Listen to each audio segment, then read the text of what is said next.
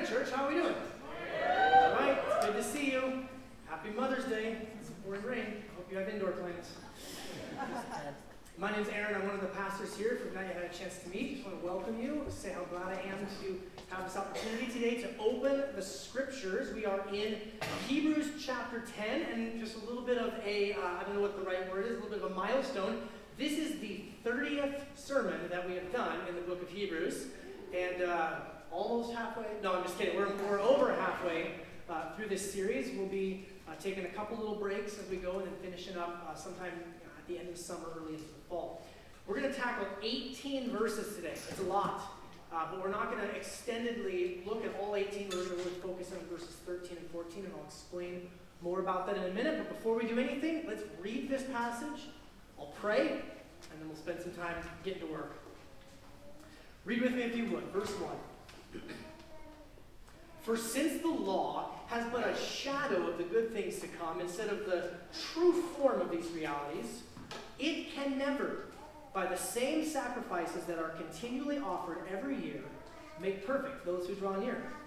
Otherwise, would they not have ceased to be offered, since the worshippers, having once been cleansed, would no longer have any consciousness of sins?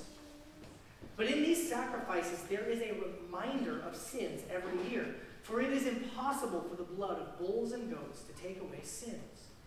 Consequently, when Christ came into the world, he said, sacrifices and offerings you have not desired, but a body you have prepared for me. In burnt offerings and sin offerings you have taken no pleasure. And then I said, behold, I have come to do your will, O God, as it is written of me in the scroll of the book. When he said above, you have neither desired nor taken pleasure in sacrifices and offerings and burnt offerings and sin offerings. These are offered according to the law. Then he added, behold, I have come to do your will. He does away with the first in order to establish the second. And by that will, we have been sanctified through the offering of the body of Jesus Christ once for all. And every priest stands daily at his service, offering repeatedly the same sacrifices which can never take away sins. But when Christ had offered for all time a single sacrifice for sins, he sat down at the right hand of God, waiting from that time until his enemies should be made a footstool for his feet. For by a single offering he has perfected for all time those who are being sanctified. And the Holy Spirit also bears witness to us, for after saying, this is the covenant that I will make with them after those days, declares the Lord, I will put my laws on their hearts and write them on their minds. Then he adds, I will remember their sins and their lawless deeds no more. Where there is forgiveness of these, there is no longer any offering for sin. May God bless the reading of his word. Let's pray together, church family. Father God, we come together today, as always, thankful for your word. God, thankful that your word is given to us to instruct us and teach us and shape us and transform us. And God, I do pray that today as we dive into this passage of Scripture, I pray that it would not just be mere information for us, but that, God, you would do the work of change that you want to do in our lives. God, as we look at some of the biggest, most foundational concepts in all of the Christian faith, God, I pray you would help me to teach only that which is in line with the truth of your word. And I pray that you give all of us soft and receptive hearts, that we might worship Jesus more. And it's in his name we pray. And everyone said, Amen. You know, one of my favorite things about the book of Hebrews is how the author of Hebrews will at times basically emphasize these things that are they're tensions. They're held in tension together without really trying to resolve it one way or another. Just an example, the book of Hebrews describes Jesus in some of the highest and loftiest language in the entire Bible, that Jesus upholds the universe by the word of his power. But then it also describes Jesus in some of the lowest and most humble and most relatable language. Talks about how Jesus has suffered when tempted. He's been tried and tested and tempted in every way as we are. And so somebody could say to the author of Hebrews, well, which is it? Is Jesus high and exalted, or is he low and humble? And the author of Hebrews would say, yep, it's kind of a both and situation. He's not trying to resolve it one way or the other. I like that throughout the book of Hebrews. One of the things that we're going to look at today, really the big idea that we're going to look at today, is one of the biggest tensions that you and I experience as Christians. And it's this. If you are a Christian, you are perfect in the sight of God. And if you are a Christian, you're not yet perfect in practical day-to-day experience. If you are a Christian, you have been justified, you have been made righteous, and God treats you as though you were as perfect as Jesus. And if you are a Christian, you will start to notice each and every day how unlike Jesus you really are. Do I get an amen from anybody's spouses today, right? So that's the tension, that's the big idea. Like I said, we're going to tackle the first 18 verses of chapter 10. But what the author of Hebrews is doing, he's really recapping a bunch of things that we've already looked at. We've talked about Jesus the high priest. We've talked about Jesus once and for all sacrifice. We've talked about the new covenant. And the author of Hebrews is really bringing it all together. So what I want to do is I want to read through these verses again, draw out just a couple of things, and then I want to really focus in on verses 13 and 14. So let's go back to verse 1. Let's just talk through these verses briefly. For since the law has but a shadow of the good things to come instead of the true form of these realities, it can never, by the same sacrifices that are continually offered every year, make perfect those who draw near. So the law, the Old Testament, the first half or more than half really of the Bible, is a good thing. It's a good gift from God. And the law that God gave to Moses was a gift of his grace and mercy, but the author of Hebrews says it was a shadow. It was a signpost. It was pointing forward to something. It was incomplete. It couldn't get us to the destination, the goal of perfection. And so these sacrifices are offered every year, but they can't make anybody perfect. They just suspend judgment and offer temporary forgiveness. Verse 2, otherwise would these sacrifices, wouldn't they have ceased to be offered? Since the worshipers, having once been cleansed, would no longer have any consciousness of sins? But in these sacrifices, there is a reminder of sins every year. For it is impossible for the blood of bulls and goats to take away sins. Think about just kind of the sadness of that. We keep having to offer these sacrifices every year. Why? Because we keep blowing it. We keep sinning. There's more sin that we have to have sacrifices for. It's a little bit depressing.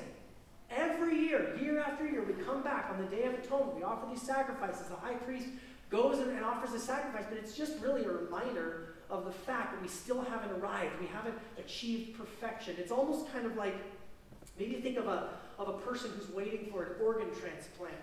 And they're waiting, but they have to wait for a lengthy period of time, and all the while, every single day, they have to take all these pills. Take all these medications every day. Yeah, the pills help, they're good. They maybe make some of the symptoms go away, or they alleviate some of the pain. But every day as you take those pills, it's just a reminder, what I really need is an organ transplant. Right. What I really need is a full donation of somebody for a heart transplant or whatever it might be. It's kind of like that. And it's impossible for the blood of bulls and goats to take away sins. Verse 5, consequently, when Christ came into the world, he said, time out. This is interesting. It's not a major point, but it's interesting. The author of Hebrews is about to quote from Psalm 40, but he says that it's Christ saying it. In case you forgot or didn't realize, Psalms are written maybe 1,000 years before Jesus was ever born. But the author of Hebrews is basically saying Jesus is God, and he spoke these words of the psalm. The Bible doesn't ever say Jesus is God in really flat, blunt language like that, but there are claims of Jesus' divinity all over the place. Sometimes you'll hear skeptics say, the Bible never says Jesus is God. Yeah, it does, right there. When Christ came into the world, he said, you have neither desired nor taken pleasure in sacrifices and offerings, and burnt offerings and sin offerings. Oh, I'm sorry, look at the wrong one. Sacrifices and offerings you have not desired, but a body you prepared for me. In burnt offerings and sin offerings you have taken no pleasure. Then I said, behold, I have come to do your will, O God, as it is written of me in the scroll of the book. Now the author of Hebrews is going to explain what that psalm is meaning, how it's fulfilled in Jesus. When he said above, you have neither desired nor taken pleasure in sacrifices and offerings, and burnt offerings and sin offerings, these are offered according to the law. Then he added, behold, I have come to do your will. he does away with the first in order to establish the second.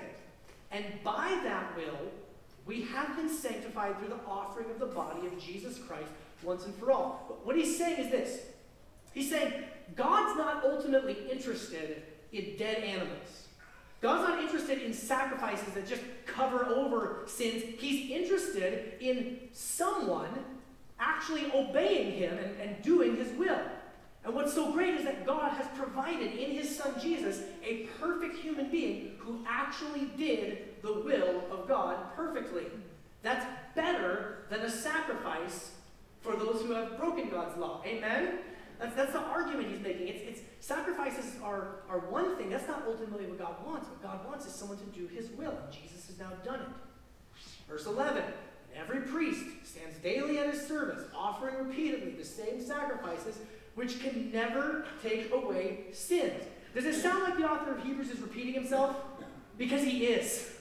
These offerings, these sacrifices, they can never take away sin. You have to remember this first audience that it was written to would have been Jewish Christians who were facing persecution, and all of a sudden this following Jesus thing is a lot harder than they thought it was going to be, and so they're tempted to run back to the temple sacrificial system. And the author of Hebrews is saying, don't do it. Don't go backwards. Jesus is so much better. He's bringing all of these themes really to kind of the climax and the conclusion here. Verse 12, but when Christ had offered for all time a single sacrifice for sins, he sat down. That means his job was done. He sat down at the right hand of God, waiting from that time until his enemies should be made a footstool for his feet. For by a single offering he has perfected for all time those who are being sanctified. That's the passage. Those are the verses we're going to come back to in just a minute and expound on even more. Verse 15, and the Holy Spirit also bears witness to us, for after saying, this is the covenant that I will make with them after those days, declares the Lord, I will put my laws on their hearts and write them on their minds. Then he adds, I will remember their sins and lawless deeds no more. Where there is forgiveness of these, there's no longer any offering for sin. Friends, if you are a Christian, God is not holding your sin against you. He is not remembering your sins. Is that good news to anyone today? Yes. And because of the sacrifice of Jesus, because of his death, we can confidently say that my sins have been dealt with once and for all, and I can stand before God clean, forgiven, loved, justified. That is incredibly good news. Amen. That's better than sacrifices. That's better than annual reminder of sin. Jesus has died once and for all, and if you're a Christian, there's no more need for sacrifice. It's all been done in the person and work of Jesus. Now, I said I want to go back to verses 13 and 14 and focus in on them. And we're going to see a couple of things here. We're going to explore this tension between progress and perfection, between our status as perfect in Jesus and our practical reality of needing to grow and to change. And we're going to really see a couple things. Number one, we're going to see the goal of where the world is headed. Number two, we're going to see the goal of where our lives individually are headed. And number three, we're going to look at the growth process and how God does this work in us. So, go back to verse 13. It says this, that Jesus is waiting from that time until his enemies should be made a footstool for his feet. Okay, what does a footstool imply? What is this? Are we furniture shopping with Jesus? What are we talking about here? His enemies shall be made a footstool. Okay, enemies. There's warfare. There's combat. There's two sides here. This is kind of like in our culture when we say, maybe in a football game, that the team just ran and trampled all over the other team, right? They're under your feet. What this is saying is that there are enemies of God, but one day they're all going to be underneath the feet of Jesus. That Jesus will rule and reign over any opposition, any one that has stood up against him. One day he's going to rule and reign, but we're waiting. Jesus is waiting, and we're waiting. Let me just talk you through briefly just this idea of God's rulership over the world and just kind of tell you the biblical story. That the starting point is quite simple. God is in charge of the whole universe. So again, amen from anybody on that one? God's in charge of it all. The Psalm 24 says, the earth is the Lord's and the fullness thereof. That means everything that it's full of belongs to God and not to you and not to me. So the earth is the Lord's. But there's a problem, and that's mankind's rebellion. And our rebellion against God was basically mankind saying, God, we don't want you to be in charge. We want to be in charge. We want to live life on our own terms. We want rulership and authority. And there's a sense in which every time we sin, we're saying, God, I don't trust you. I don't believe your ways are best, and I actually think I should be the one in charge. The Bible tells us in places like Romans 5, that's why there's so much chaos. That's why there's so much destruction. That's why there's death in the world. How many of you know there are some things wrong with the world? You don't have to be a sociologist or a news reporter to know that things are messed up. And it's due to our rebellion against God.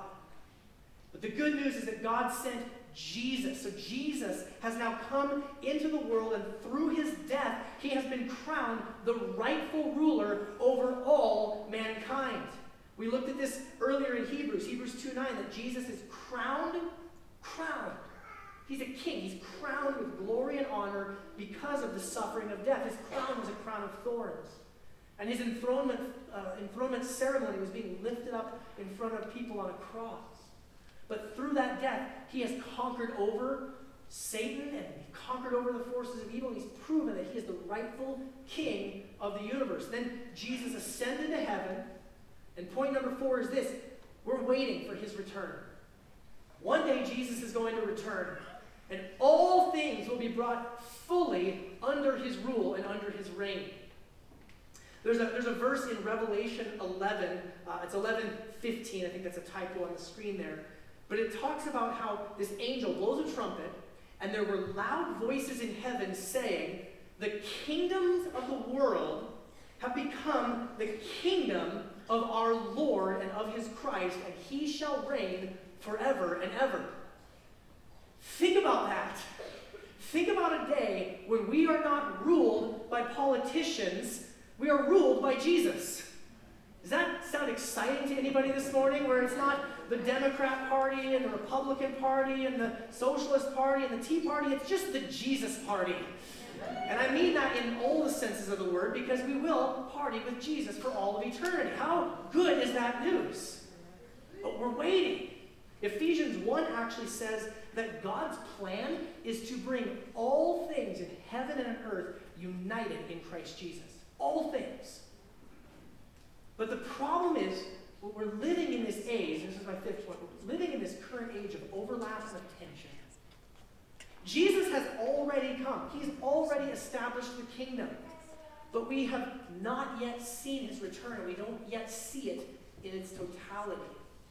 How many of you have seen good things of the kingdom of God? How many of you have seen relationships be restored? Or you've seen people acting in justice and truth and mercy? And how many of you have seen people write a check to cover the bills of someone that they didn't even know just because Jesus had led them to do so? You guys seen good things like that? That's evidences of the kingdom of God breaking into the world.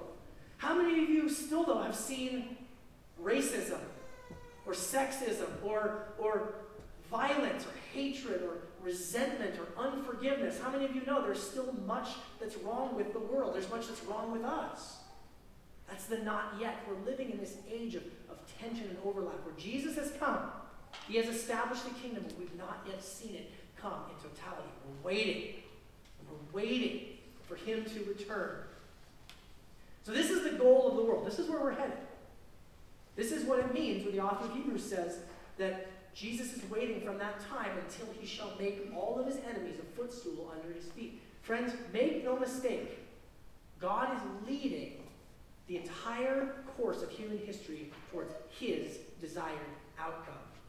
And no matter what happens in American politics, no matter what happens in global politics, the plans of God will not be thwarted. Can't thwart God's sovereign plan. Amen? That's good news for all of us. Now, verse 14, how do we fit into that? That's the goal of the whole world. How do we fit into that? Verse 14, for by a single offering he has perfected for all time those who are being sanctified. Let's just talk about the word perfected for a brief moment.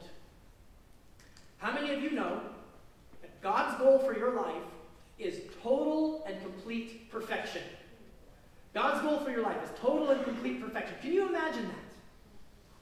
Whatever vices plague you, in a short temper, you fear and cowardice when challenged, lustful eyes, you retreat in fear when maybe you see other sins, you cover up your brokenness, whatever it is.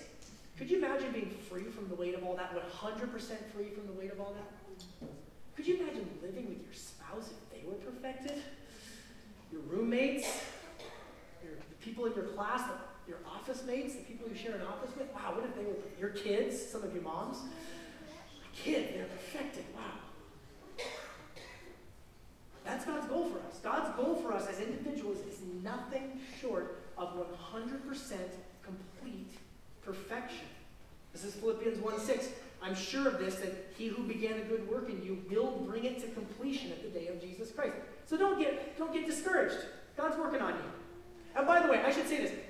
When I say that God's goal for you is complete perfection, it's not like our goals, right? Anybody ever set a goal like, I'm going to lose 10 pounds, then you like, oh, but there's a cheesecake. And then you don't lose 10 pounds, right? We have these goals. Sometimes they happen, sometimes they don't. When God has a goal, it's not like I hope this happens. When God sets a goal, it's as good as done. It's as good as done. God's word does not return back to him void. God's word accomplishes what it sets out to accomplish. Amen? That's right. So, you can bank on that. Second thing I want you to see, though, is God's goal is not just for you individually, it's for his church to reach full perfection. Ephesians 5:27, this verse where it talks about husbands, you should love your wives like Christ loves the church. And it says that one day Christ is going to present this church to himself in splendor. That's a word we don't use enough in our day. Splendor, without spot or wrinkle or any such thing, that she might be holy and without blemish. Okay, raise your hand if you really don't like doing laundry. Raise your hand. Right? Do some of you like doing laundry? Weird people. I'll pray for your soul. That's strange. I don't like doing laundry, and I graciously, my wife tackles most of it. Every once in a while I end up doing some laundry. And there's something that happens, right, where you get laundry out of the, what's it called? Oh, the dryer. I don't spend a lot of time with it. I don't remember. You get laundry out of the dryer, and you're like, oh, it's clean. But then you look, and there's like a grease stain that didn't get sprayed with that special stain. You look at the clothes, like, well, this is basically useless. You throw it behind the couch, right? Anybody ever have that experience? Or like, you've washed your favorite shirt, you're so excited to wear your favorite shirt, you get it out of the dryer, and you're like, it is so wrinkly.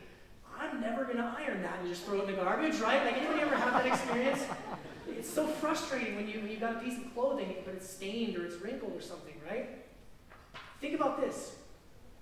That imagery of clothing says that Jesus is going to present his church, his bride, free from any spots, free from any wrinkles, free from any blemishes, radiant, dazzling, in splendor. I don't know if you know this. Sometimes churches have drama and problems and issues and conflict. I've heard of things like that happening, never in our perfect church. I'm just joking for you who are visiting. We know that the church is full of all sorts of conflict and drama. We know your community groups. Anybody ever had conflict in your community group? Anybody ever had conflict in your homes? The church doesn't look like that yet, does it? Free from spot or wrinkle or blemish or stain. But do you trust God that one day his church will look that radiant, that dazzling, that beautiful? Could you imagine your community group free from that type of conflict? Could you imagine not just our church, not just Sound City Bible Church, but literally every church that calls upon the name of Jesus being united together in perfection? What a glorious day that will be.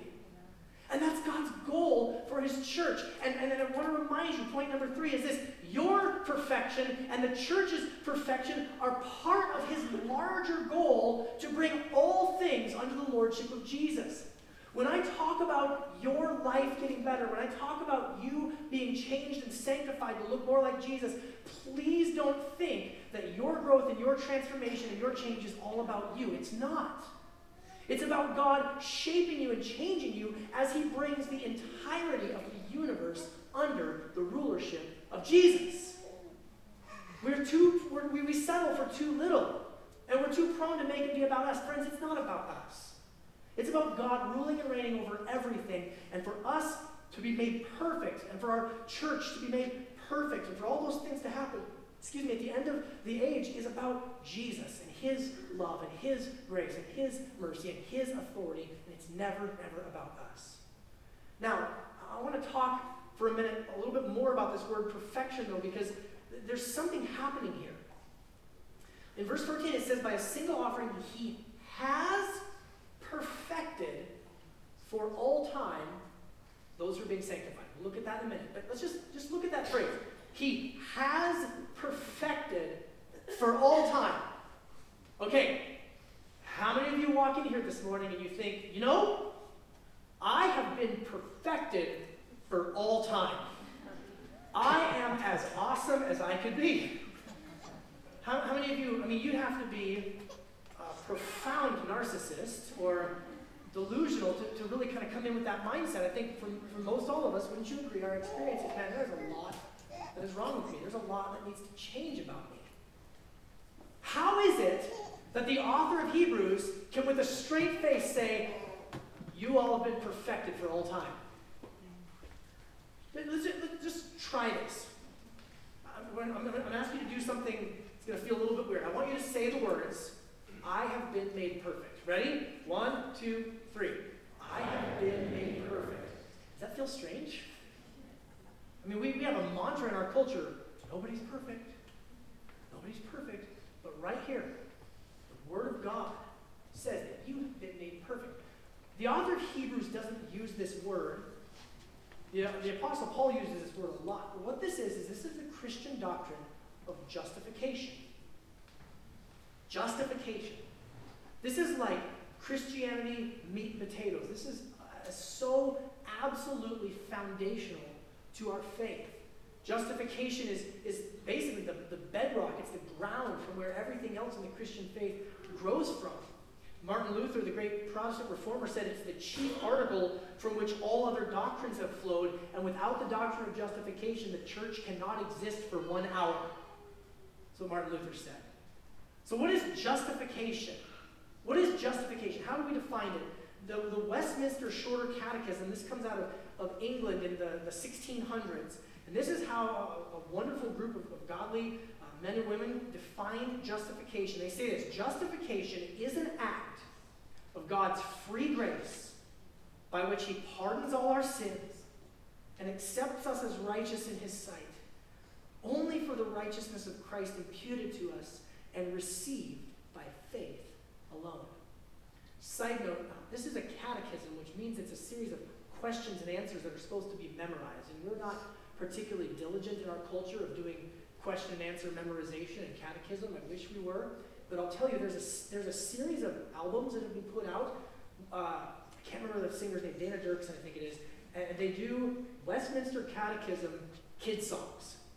And so if you ask my kids, we've listened to it, my kids could actually say that back to you because they've heard just this terrible earworm song where they sing justification is, the act of God's free grace. They can actually sing it back. So that's a side point. If any of you want to get catechized and also get really annoyed by cheesy kids songs, you can look those up. We'll try to post them up on the internet as well. But this is an astounding definition.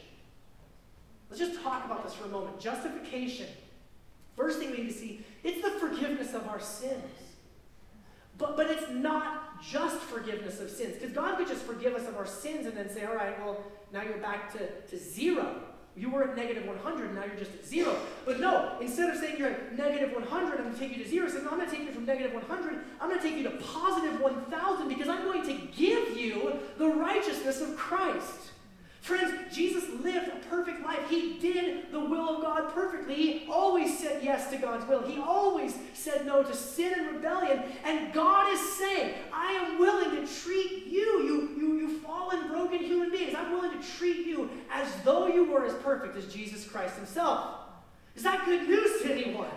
It's not just that God forgives us of our sins and puts us back to neutral, it's that he imputes or gifts the righteousness of Jesus Christ to us. And so when God your Father looks at you, he looks at you with all of the love and the affection that he has for his one and only Son, Jesus. And it's really important to note that this is only by God's grace alone, and it's only received through faith alone. It is not anything that we have done. The only thing that we contribute to our justification is the mess that made it necessary in the first place. Right. It's 100% the work of Jesus. 100% his perfection. And this is really important. This is really important because it means it's unshakable. It means it's unchangeable. It means tomorrow, when you mess up and you fall into that sin that you've stumbled in 1,000 times before, you're just sick of it. I can't believe I did that again. You can know with confidence that God's heart towards you is one of love and invitation and grace and mercy, because he didn't love you on the basis of your works. He loved you on the basis of Christ's perfect work. Right. That's right. Man, this is good news. Justification is such incredibly good news. If you are a Christian, you have been justified. You've been made righteous. In the Greek, those two, it's the same word. Made right, made just. You think about how we use it in the English language. If you have a document that's left justified, it means things line up. Everything's in order. If you're a Christian, everything's in order. I have been made perfect. I have been justified by God's grace and mercy. Now, here comes the tension. Let's look back at verse 14. For by a single offering he has perfected for all time those who are being, what's the word, Sound City? Sanctified. Being sanctified. I don't know if any of you are grammar nerds, but I looked it up in the Greek, and it's a present, ongoing, passive participle.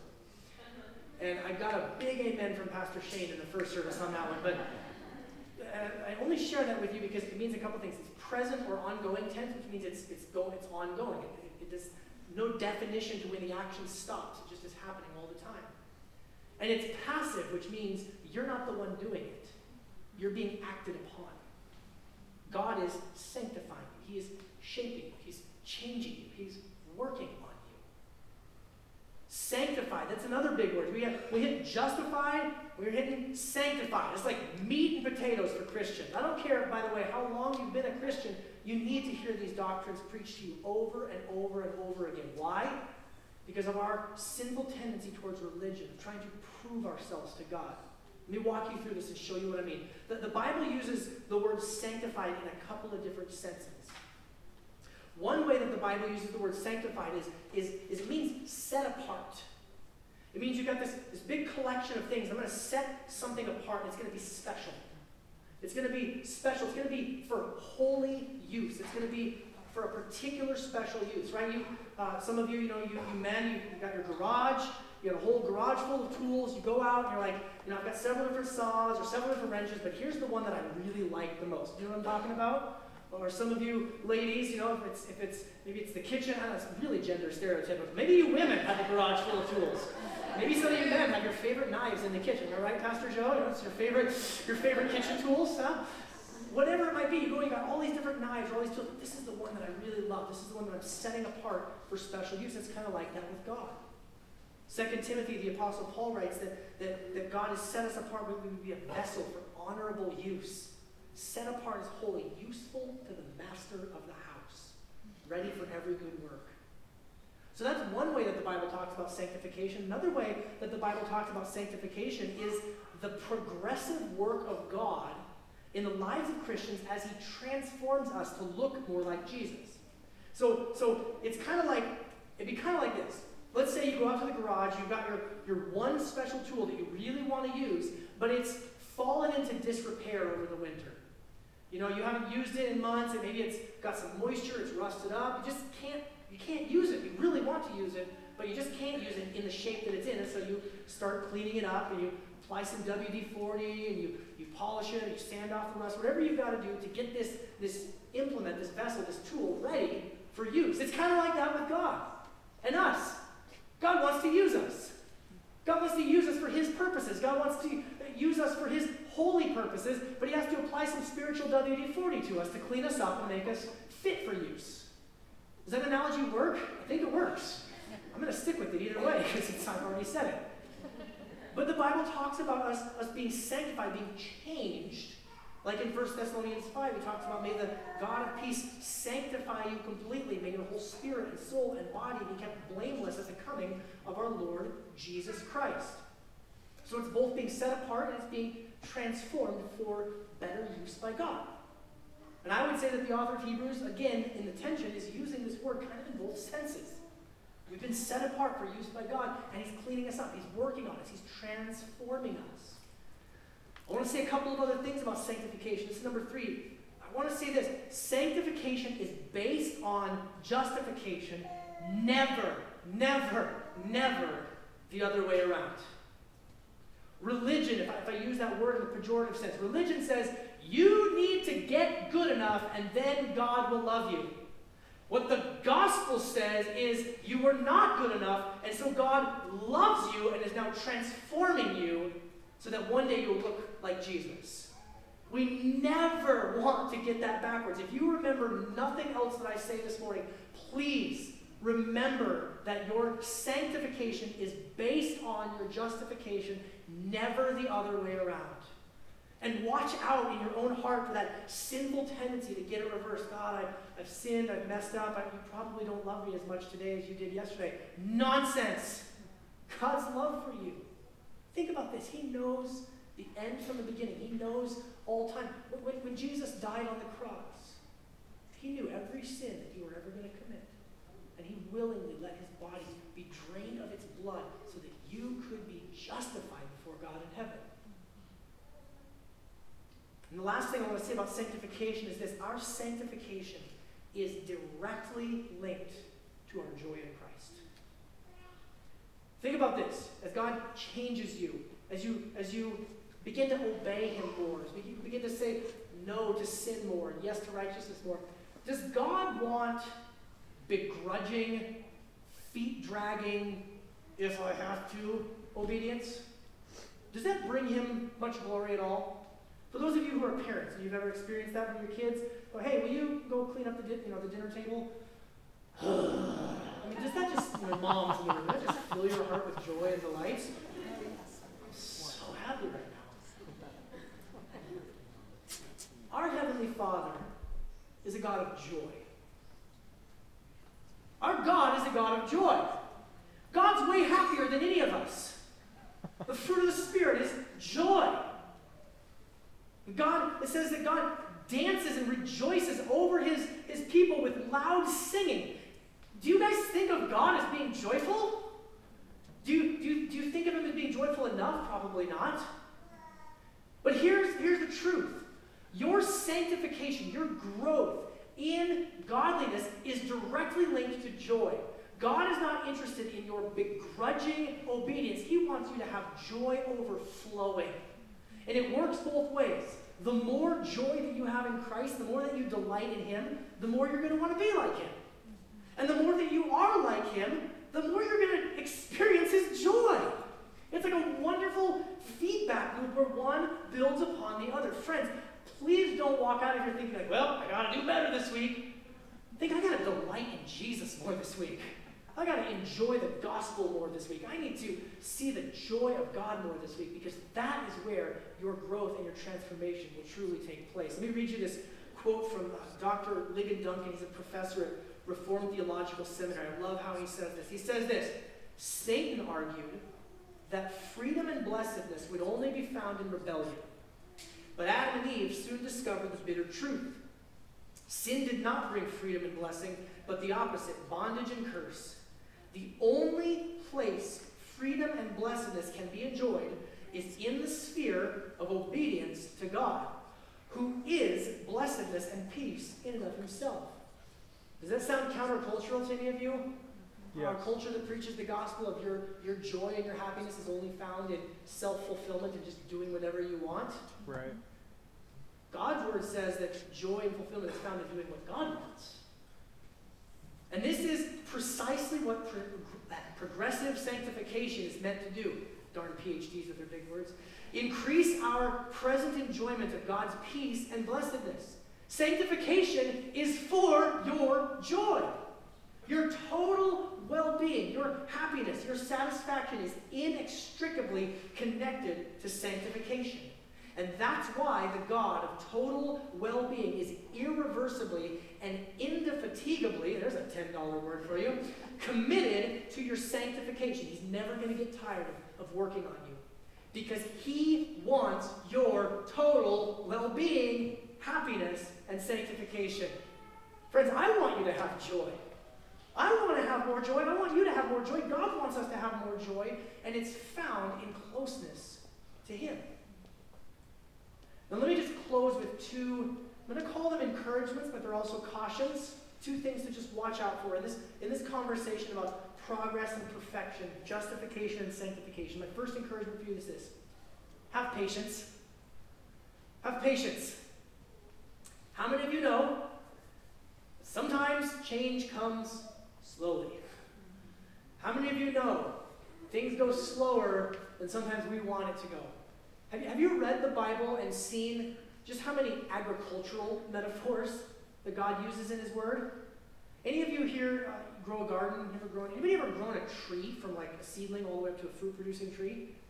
I have not. I don't have the patience for it, but I hear that it would take a long time for it to actually become a mature fruit-producing tree. Think about this. God's more patient than we are sometimes. Now I'm going to change that. God's more patient than we are all the time. Amen? I want change. I want it now. And that's both for yourself and for the lives of others. We're impatient not only with ourselves, the growth that we want, but sometimes we're really impatient with others. You're impatient with your members of your community group. You're impatient, with your parents, with your kids. Why don't they just get it already? God's growing us. God's changing us. God's shaping us. And it's going to take time. But the second encouragement, or kind of challenge, even warning, I would say for you is this. Don't use the idea of sanctification to justify or minimize or make excuses for your sin. Oh, well, nobody's perfect. I'm just a work in progress, so it's okay that I did X, Y, or Z. No. When God in his grace shows you areas of remaining sin in your life, your job, your role, your call is to put that sin to death by the grace of God and the power of the Holy Spirit. I think about sometimes even with my own children, I'll go to one of them and I'll say, hey, why are you tying up your sister with a garden hose or whatever they're doing, right? It's just the most recent example that came to mind. And I think about how many times my kids will say something like, well, I was just, pause right there. I was okay, I was right.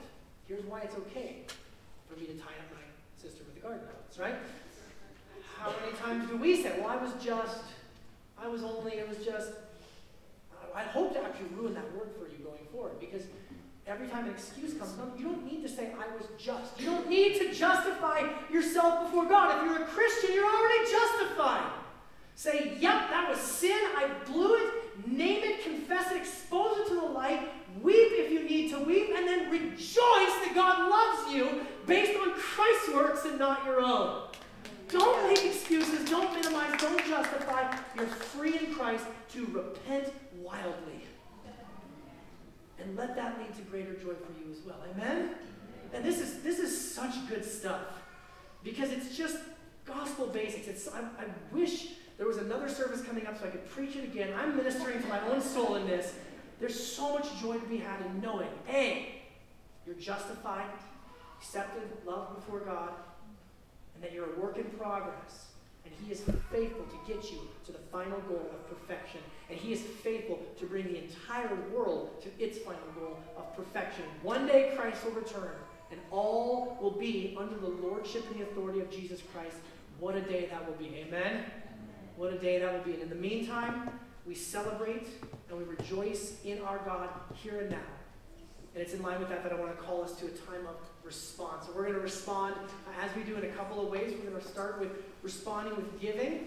And we're still kind of figuring things out in this new room a little bit. And so I think this week The offering servers are going to come and start the collection from the back of the room, and so just be aware there might be a bucket being passed forward to you, especially if you're sitting at the end of the rows. So just heads up, help us out with that. Also, as far as giving goes, I just want to remind you, we don't encourage you to give as worship, not reluctantly or under compulsion. If you're a guest or a visitor, there's no obligation for you to give, but we encourage you to do what it talks about in the Bible, just to give as God will lead you to support the work of the ministry here. If you need an envelope for giving, those are out at the Connect desk. I encourage you to grab those on your way into the service. Or you can give online, you can text to give, the numbers there on the screen. And while they're collecting, let me go over some discussion questions this week for our community groups in our homes. Number one, how can we as disciples help one another pursue growth and change, even though we know perfection will only come in eternity?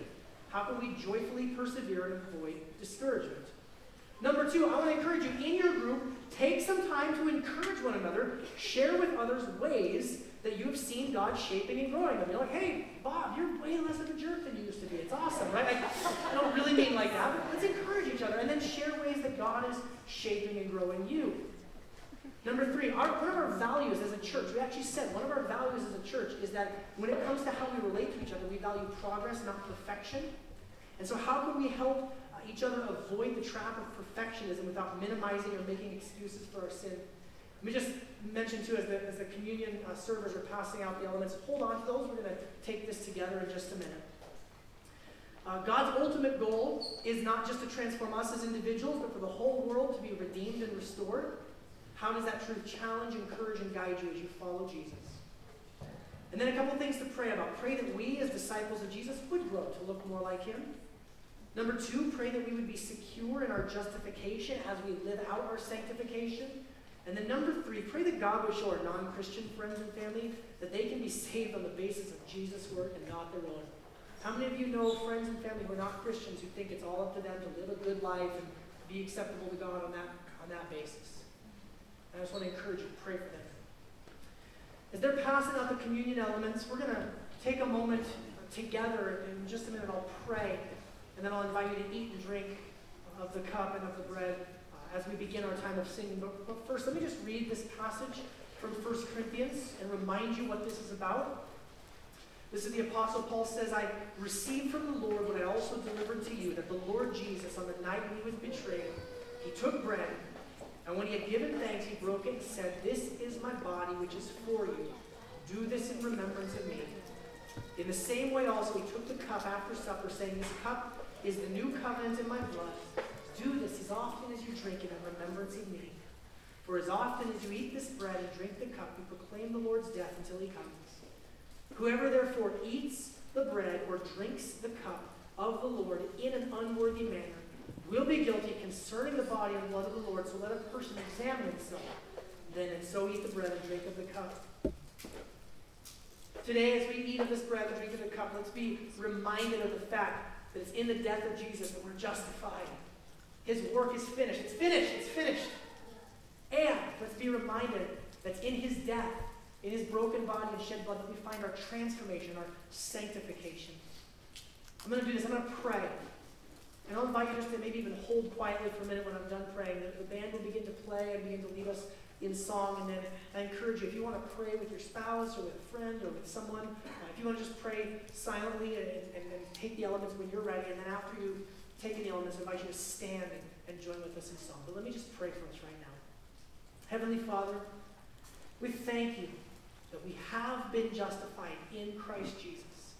That your love for us is not based on our works, but on Christ's perfect work. And today, God, as we take of this bread and drink of this cup, I pray that you would help us to examine ourselves. God, see if there's anything in us that needs to be repented of, that needs to be changed. And that, God, you would encourage us to repent wildly, as it were, Lord God. And that we would freely come before you. No excuses, no minimizing, no justifications, but just receiving your grace anew, God. Receiving of your mercy anew. God, would you fill our lips with your praises today as we sing these songs to you. We pray it would all be for Jesus' glory. Amen.